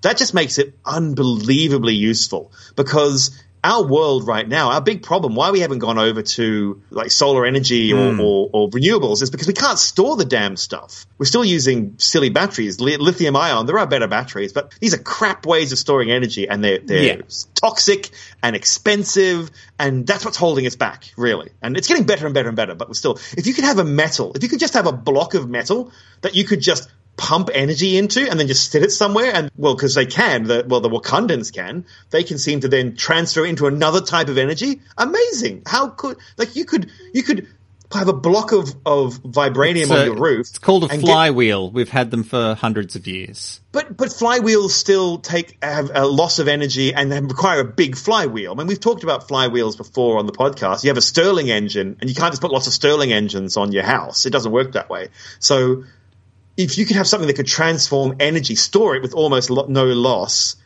and then transform it, you could heat your house with it, you could power your house with it, you could do everything with it. Flywheels, I'm telling you. You think the future's flywheels? Well, the future is flywheels. The future's so flywheels, I gotta wear shades. You should read a book by Paolo Bacigalupi. I've said that very wrong, and I'm sorry. The Wind-Up Girl. It's great. It's a biopunk science fiction novel, and it's amazing. Love it, love it, love it. And the idea of that is all petrol gone, most petrol gone, and we're stuffed. We didn't work out how to solve the world. The waters rose. It's set a couple hundred years in the future, and people are paid the poor people, most of us, are paid to wind up springs that industry can run them. So you're paid food, you're paid, but your job is to basically, you know, the goggle boxes out of Rick and Morty that generate electricity? Yeah, there's a Black Mirror episode with this sort of stuff going on as well. Okay. That's what they do. So they wind up these springs. So your job may be all day. 3,000 of you made a massive industrial spring and wind it up by walking on a treadmill, and then that spring is then delivered somewhere else, and it's slowly unwound to power the city. And or the one in your car, or the one in your bike, or the one on all your equipment. It's a great book. It's really, really good. Highly recommend it. The Wind-Up Girl, Paolo Bacigalupi. We'll put it in the show notes. Now, the thing about vibranium, though, is that I would be a bit concerned about any metal that stores energy. Like, you've got to deal with that. Like, it has some interesting elements, and like all different metals, there's a purpose for it. And energy storage is awesome, but it's not what you look to metal for. So finally we get to Beskar. It's very strong and durable. It is one of only 3 substances that are impervious to a lightsaber. We can assume that adamantium is also resistant to lightsabers, as it's indestructible. Oh, damn, what have you done? What have you done? You know that someone's going to go, well, actually, you'll find a thing in the blah, when Luke Skywalker came to the Marvel Universe. Well, in fact, I'll be that person, shall I? Hey! Some parallel world adamantium can be compromised with heat, but if we're going to start looking into all the different universes in the Marvel Universe, that sort of curiosity killed the cat. Right, good. So we're not doing that. Good. There is a Beskar sword. Mandalorians will carry a sword. The Beskar is quite a heavy-looking machete, meaning it doesn't need to keep a sharp blade to be effective. Just bludgeons you to death. Yeah, pretty much. So at this point... Hang on, does Beskar swords cut through Beskar armor? Or are you just broadswording someone to death? Are you bludgeoning them into the... Because you hit someone with a broadsword, you're not trying to cut them, you're trying to bludgeon the hell out of them. Yeah. A normal person, but I mean like an armored dude. I don't believe that a Beskar would be able to stab through Beskar armor. Right. It's not like they cancel each other out. Yes, yeah. Okay, cool. Yeah. All right. Because they're not necessarily very hard. They're very strong and they're very tough. Mm-hmm. Okay. So at this point, it's looking like adamantium is creeping to the top of the list. Both Beskar and adamantium are light, strong, and tough. But adamantium seems to also be hard enough to keep a ridiculously sharp edge for an interminable amount of time. But Beskar has one thing that gives it prominence. To make adamantium, as you said before, you mix 2 components at heat, like 2700 degrees or something, and then 9 minutes later, it is cast into the shape that it will have for the rest of its life. You can't neaten up the edges, you can't sharpen it, you can't melt it down and try again. Now, wars don't last forever, and what happens when you need more plowshares and all you have are swords? Beskar is completely reusable. To step back for a moment, what do we mean by the best metal? It's like, what are the most commonly used metals in society and what are they used for? Yeah. The most commonly used metal on Earth is iron. It's used for vehicle manufacture and in engineering. It's used in plumbing, agriculture, fencing. Concrete would crumble into rubble if not for the iron rebar that forms its skeleton. If you add 11% chromium and a little carbon, you get stainless steel that is rust-resistant and great for use in kitchens. Mm-hmm. A car made with iron has crumple zones to protect the passenger. Make the same car with adamantium, and the first thing to give in an accident are the passenger's bones. Fill a building with adamantium rebar, and sure, if someone slams a Boeing 767 loaded with 20,000 gallons of jet fuel into it, that sucker stays upright. But eventually, you're going to want to knock that building down, and you'll have all sorts of problems with the leftover super material. Mm-hmm. Now, I would love an adamantium knife in my kitchen, because you never have to sharpen it. You would die. I would die. I wouldn't say you. I'd be chopping away and I'd just go right through my finger. Look, that's the case with any sharp knife. Oh, that's why I don't have sharp knives in my house. Smart. Really hack them. Just it's like having little. I've got a butter machete.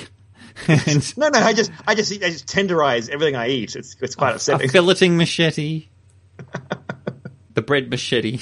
The bread machete. Bring me my bread machete. I mean, I'd love an adamantium knife, but I think that my choice of the best metal has got to be Beskar. Mostly because it's so much like real iron, and iron is amazing. And I can't believe that now that I do a science podcast, I actually have a favourite metal now. But I know that metal is iron. Well, I mean, I like what you're saying there. I disagree. I still think that vibranium. I know what you're saying. For wider areas, Beskar, but for me, it still is vibranium. I think vibranium has its weird properties would change the world. A 21st century world would run on vibranium. So that's why I know what you're saying. I just disagree. And according to the internet, I've just checked. In fact, the best metal is Paranoid by Black Sabbath, or maybe Masters of Puppets by Metallica, or Ace of Spades by Motorhead. Now I feel like I'm being bludgeoned by one of your kitchen implements. Time for the Walk of Shame, where you, the listener, pick us up on the mistakes that we've made. And I'm going to start because I've got one for you. Oh, really? Yes. Really? Last time I didn't have one, so this time I couldn't. Past performance equals future thingy whatnot. Actually, counter to that argument, because Eloise heard me complain, she sent me 2 for you. God damn it, Eloise! I mean, thanks. Okay, so when we were discussing milk in episode 169, you said, I'm fascinated that human babies are made to drink cow's milk.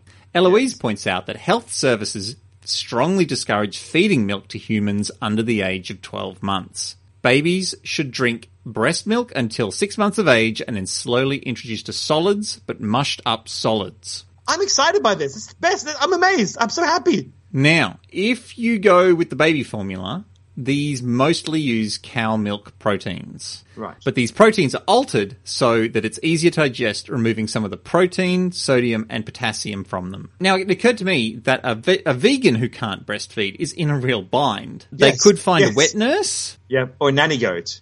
Oh, that's right. Well, no. But hang on. Are you hurting? No, you're still using the product of an animal. You're still using the product of an animal. So, which means you can't get a wet nurse because that's an animal. No, you can ask for permission. Oh, so it's the permission that we have to ask for. Yeah. If I think as a vegan, you are morally allowed to drink breast milk if they offer it to you. So if I became a vegan and said, Dan, I really want to eat your leg, and you're like, for you, buddy, anything. That's veganism?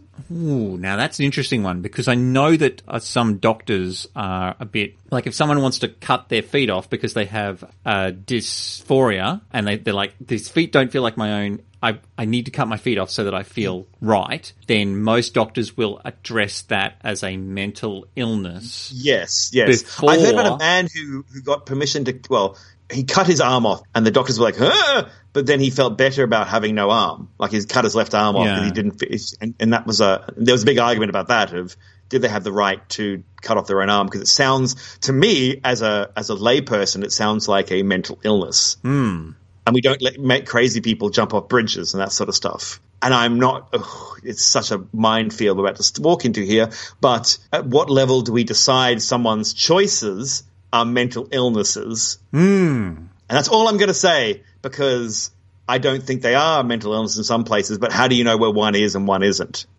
Anyway, so can a vegan... How are we in the middle of all these landmines? How did we get here? But yes, can a vegan eat another human's body if they're cool with it? Like a placenta? Yes, there you go. Could you? Yes, absolutely. Could you eat another human's placenta? Like, I don't want it anymore, but you eat it. I'm vegan, but you gave me permission. Don't know. Could they eat their own placenta? You know what? They can do whatever they want, because veganism isn't a set of laws. It's just choices. It's just choices. Yeah, no, exactly right. You can be a vegan and eat someone's placenta. You can be vegan and eat steak. And other vegans might judge you, but... Yeah. I think, Dan, that's our new shirt. It's smart enough to know better. You can be vegan and eat placentas, and just have Dan and Greg like giving thumbs up. It needs work. We'll workshop it. There's something there. I am excited that finally I'm having people back me up on stop giving cow milk to people. It's balls. I hate it. Stop doing it, because it's like, drink all the cow milk. You should drink it all. So children under 6 shouldn't. Great. That's the first under step. 6 months. Ah, damn it! Oh, under 1 year, under 12 months. 1 year. Okay, well, yeah. That's a start. At 12 months, then they're on solids and they like handle it. Milk is a bit of a quirky one, so you want to wait until at least they're 1. But then it's so dense. It's so dense. Yeah. I'm going to say, Dan, that though I'm taking the walk of shame and I accept it, and thank you to Eloise, I also am going to say that you do remember that I consider everyone under the age of 25 a child. Their brains haven't fully developed. She's actually like got you. Damn it! Really? Okay. Well, let's continue on. Okay, all right. So vegans could choose from one of only 2 vegan options for fake baby milk, and they've got to import it from Europe. Or they could try a dairy-free option that still uses tiny amounts of lanolin from sheep's wool. So depending on how hardcore you want to go with your veganism. Research suggests that vegan baby formula is safe for babies, but a warning, milk is a crazy awesome substance. It's so dense in everything a baby needs. Replicating it can be tricky. Don't make your own using recipes online. There are numerous stories of vegans trying to do the right thing and accidentally starving their babies. But human babies are not forced to drink milk unless, and Eloise gives you a way out, your definition of a baby is different to hers. Yay! I personally think that you could call someone a baby even if they're older than 1. I even know a baby who's 74 years old with his cute wisps of blonde hair and his cherub-like orange face. Who's my brave little insurgent? You are, aren't you? Yes, you are. Yes, you are. So, anything for me? You made me angry. You amused me. I don't like conflicting emotions. I'm amused and angry at the same time, Dan. Mission accomplished. In fact, I do have one for you, Dan. Something you've said many times. Oh, no. In our relationship, in life, and on the podcast. I think this is one of your tenets of your personality, in fact. This is going to... I don't like where this is headed. This is something that was brought in by Janet, listener Janet, and she points out that on many times you have mentioned that urine is sterile. Yes. And we talked about it last time as well, and saying actually that not even that you talk about it, when it touches the end of the penis, it stops being sterile. But of course, that was pointed out by one of our listeners that not only men urinate, and so it can come out of the urethra of a woman, and therefore it can also be not sterile then. So that's the first one. But Janet points out that urine is not sterile. It's never sterile. It's never been sterile. It always has some microbiota in it. What? Yeah. So, but I make it. But here we go. And she sent me some facts on this. So to back it all up, if you watch a lot of reality television or shows about bushcraft, you'd be forgiven for thinking that your best chance of surviving in a battle against the elements is to drink your own urine to prevent dehydration. No. Why? That's wrong. We would never say that. It's the salts. That's dumb. That's a dumb thing in an argument. I didn't even read that before. That makes me sad. After all, it's sterile. Oh my God. Who wrote this? Bloody hell. Okay, yes. Okay, I'm going to talk to that person. That's mad. Anyway, the point of this is, urine is, that's made me angry. I didn't read the first line of this thing. It's stupid to say that. Don't drink your urine. It's full of salt.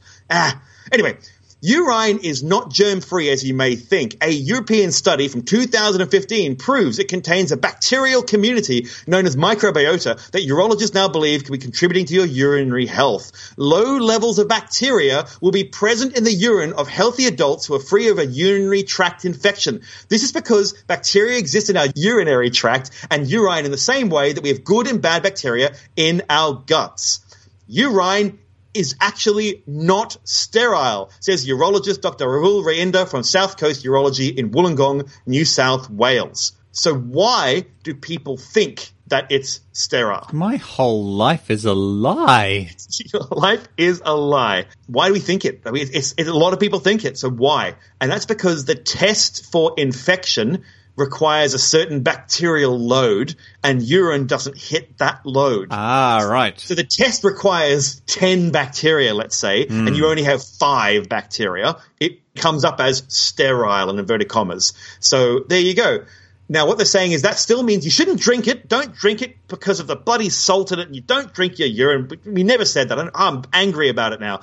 They talk about peeing on a wound to wash a wound out. That's fine. Just don't store it first because it goes septic real quick, like real quick. So you can splash it on and that's fine, but then clean it off with water when you can, because water can have bacteria in it as well. Yeah. So, it's just as bad. So unfortunately, Dan, urine at any point is not sterile because you are a filthy bag full of bacteria, and so is your urine.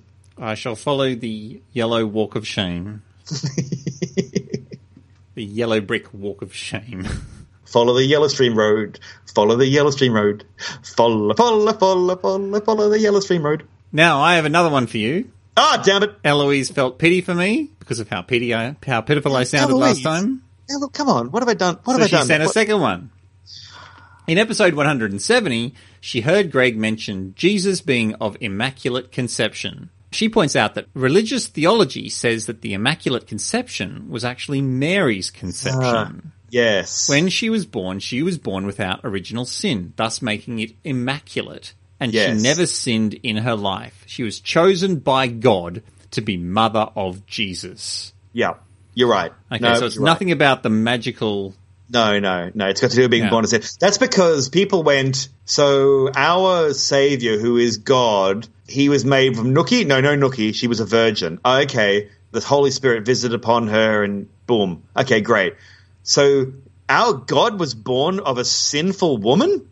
And they're like, no. And so they had to, and they created this weird thing where they went, well, actually, she was born without sin. And you're like, Why? Why would anyone care about that? Why did it matter? Because then you just go, so her mum was obviously full of sin, so that didn't matter. Like, they didn't just keep going back. But sin isn't passed through genetics. It's just that if you're born of original sin, which everyone else is. Yeah.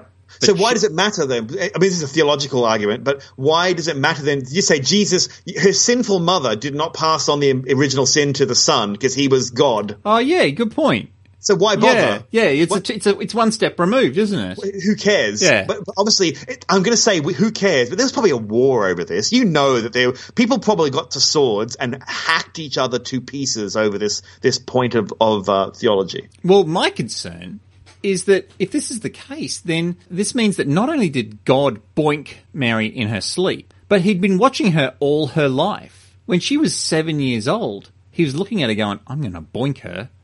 She'd already been selected. Yeah. So when she was 13, he was like, I'm going to boink her. Yeah. And then probably sometime between her being 14 and 20, he boinked her. Well, he sent his spirit down upon her, which is also him. Yeah. And he must have at some point had decided that she was old enough now. And he's omniscient. So he must have known the exact moment that it was ethically fine for him to boink her. He's God. He wouldn't have even needed to wait just a little bit to allow for wiggle room because he's God and he knows all. She does. Boinked her at the exact moment it became ethically okay to boink a 14-year-old girl. Well, how old was Mary? Between 14 and 20 is what we just suspect. don't know. We don't know exactly. You don't know. But that was how old people were. We could say, therefore, that it's 18 years old and that all our laws are based on that. Yeah, but at the time, people were getting pregnant between 14 and 20. But she was obviously 20 when she did it, obviously. Otherwise, our rules are weird. Or 18. No, she could have easily been 14. In fact, maybe even younger. Like, because God, he's not going to wait around. He's got to get this. She's got to get it started. That's true. He'd already decided he just needed to wait until, grass was on the pitch. And I'm just going to stop. Oh, God. Oh, my God. No. Like, he can create. He's the one who originally created all the grass on the pitch. No, Dan. No. Not my fault. It's God's fault. It's God's fault. Now, I'm going to point out that for some reason, that story is fine, but in Breaking Dawn, I do believe, Jacob Black, the werewolf, he imprints onto the new baby, and everyone's like, that's weird, because he's going to grow up and boink her. And he's like already imprinted on her, and everyone's like, that's sick and weird, but God did it, and everyone's cool with it. So what I'm saying is maybe they're not. Maybe now that we've pointed it out, people are going to be like, you know what? I don't know whether this Christianity is for me. Or Stephanie Dude, sounds Meyer. like a sleaze. Maybe Stephanie Meyer wrote the Bible or one of her ancestors. Ooh. Oh, God, it even says here, I was looking on the internet, it says Jacob Black is, and then it says who he was and where he was, nickname, significant other, Renesmee Cullen, imprinted. Oh, my God. Ooh. She's a baby. I'm gonna register now. Oh, they're gonna check my internet. Oh, okay. No. So that's a good demonstration of when something's just wrong. If you hear something just wrong on the podcast and Greg said it, please do send an email to dan@smartenough.org. And I just feel sick. When Dan invariably just says something that's going to get us utterly cancelled, then send it to greg@smartenough.org. You have been listening to Dan at smartenough.org. And Greg at smartenough.org. Get along to the website smartenough.org. You can click on any of the buttons to subscribe or follow us on social media and such. Yeah. Not so much Facebook anymore. Just gonna stop that platform. Anyway, hi. Sorry. No, look, I'm 100% behind you on that one. Yeah, Twilight, got it in my brain. It's imprinted on you. I'm too young and pretty. Yes, Twitter. You're never too young to be imprinted on. Oh, God. Twitter is where you find us mainly. And Dan and I are pretty good on it. You chat to us, we chat back. We love it. I love it. I love chatting to people on Twitter, and either at Gregoire or at DNA Beast or, of course, at SE2KB. We are always delighted when you share our podcast with your friends and strangers who are interested in science, comedy, and or ignorance. Yes. But other ways that you can support us are buying a shirt on the website or dropping some money into our tip jar. Or you could become a patron. If you are a patron, then you can give us a little bit of money and we won't even acknowledge you. Or you can give us $5 and we'll read your name out on the podcast. We're like a snobby hobo. Where you're sitting there panhandling and you walk past and throw $2 in our hat. We don't even look at you. We don't even make eye contact. Oh. But we appreciate each nickel that goes in there. That's true. If you become a Comedy Blimp crew member by paying $5 or more, then you get your name read out on the podcast. So that includes Ilana Mitchell, Phil Holland, Lindsay Jenkinson, Elizabeth Youngkin, Andrew Potts, Steve E., Britta Rogowski, I did it again, Britta Rogowski, Avi Greenberry, Ivand, I've only ever read this up until this point, Ivand, I guess that'll do, Matt Ewers, Andrew Whitehurst, Matt Toy, brand new patron, and I'm just completely overwhelmed by the single name he gave us. Andrew Whitehurst, Matthew Toy, and Gary Heather. Now, there are 3 other names here. Can I just say, I'd like to say Ivan, who's one of our new patrons. We don't do it for everyone.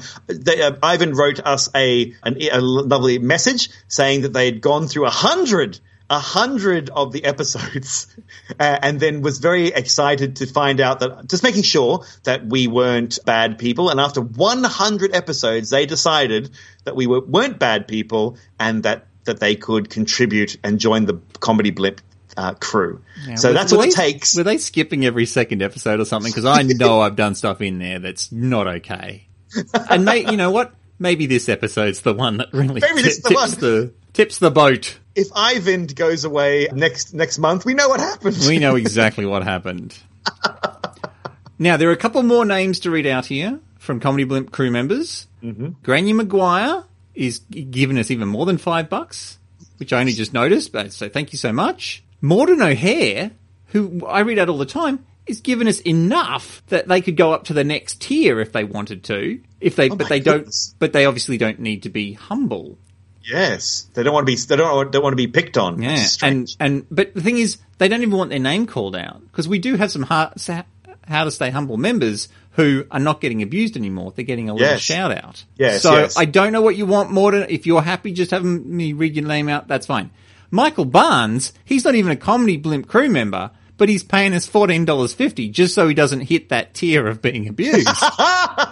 He's very sensitive. But I've been reading his name out because it's more than $5. But then I realised he's not on the Comedy Blimp crew. So Morden and Michael, if you need anything changed, call out to me. Otherwise, I'm just going to keep calling out your name in this group. Yep, that's great. Okay.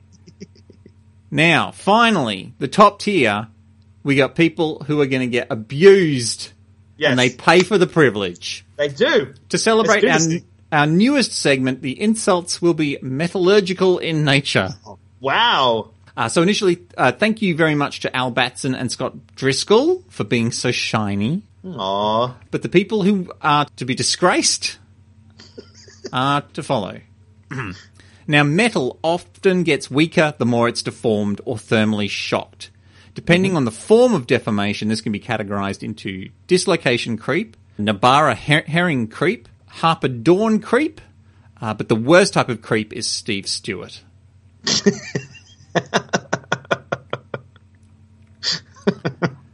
Harsh, but fair.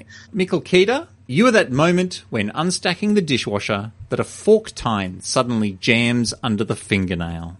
Oh, I felt that. Yeah. Oh. Yep. I think a lot of people did. Oh, I'll be Michael Keaton. Oh. Yeah. And finally, Tom Seary. Get bent.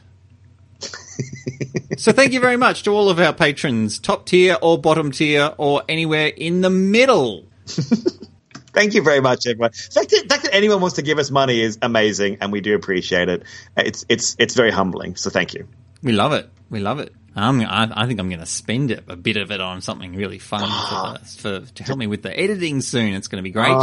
Now, if you simply can't get enough of us, Greg and I were both guests on the Raven On podcast, where we didn't talk about science very much. I mean, we always try to squeeze in a bit, but mostly we just talked about Doctor Who.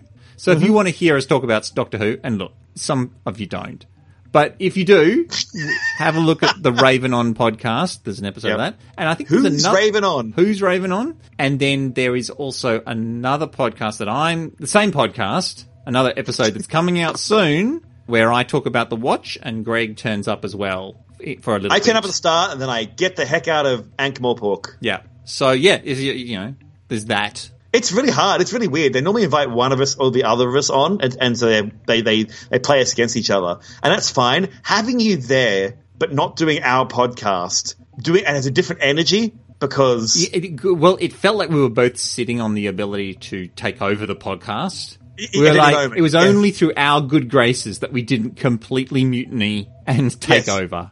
Yes, and we kind of did in some parts. So, oh no, we're better people than that. Pretty certain we started singing over Natalie at one point. No, we supported her. We were the wind beneath her wing, the noisy wind, the gale forced wind beneath her wings. And if it is worth listening to, go and have a listen. We'll put it in the show notes. And as we always like to say, dance, evolution!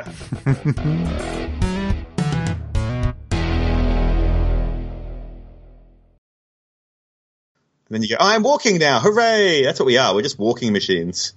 We're nature's treadmill. Basically, yeah. We're very, very good at it. We can walk an animal to death. Using just the power of our buttocks. Basically. I remember Al used to take his dog for walks, and he said, "Yeah, I took the dog for a huge walk, and then we got into he like walked all around Brisbane and sort of got into the city, and he's like, and then the dog just lay down and refused to go anywhere, and I was like, oh, I can't believe that I'm actually fitter than an animal, and I realized just recently, no, that's our superpower. Yeah. That dog is a meal now. Yeah, because they can't handle it. You know, they don't have the paws. It tears them I up. mean, dogs have paws, but they don't have the paws. Oh, like, I see. Need paws for... That's very good. That's very good. I wonder if our audience would be interested to know. So you and Greg get together and you like have a chat before the show. What do you chat about? Oh, we just talk about stories we've already done on the podcast, like we're telling each other for the first time. Yeah. Sometimes, yeah. Relating it back to our world, I guess. It's bedding in. No, I won't forget about them killing. I won't forget how to kill a dog now. Yeah. That's you, listeners. Do you want to kill a dog? Come on to Smart Enough to Know Better. We'll tell you how to kill a dog in a way that won't be tracked by any police officer, ever. It's as easy as a walk in the park. It's Granny's peach tea. I'm going to blow up Congress. That's a Superman joke. Oh, don't talk about blowing up Congress. Anyway, that was a whole... Oh, no. Now I feel bad. Edit all that out. It's gone. I didn't even listen the first time.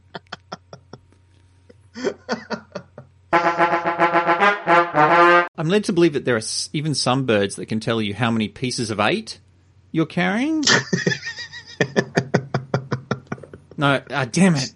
No, that's not the right joke. It should be how many pieces you're carrying. Like if it's 8 oh no, it screwed it up. Oh well. If only I could go back and re-record.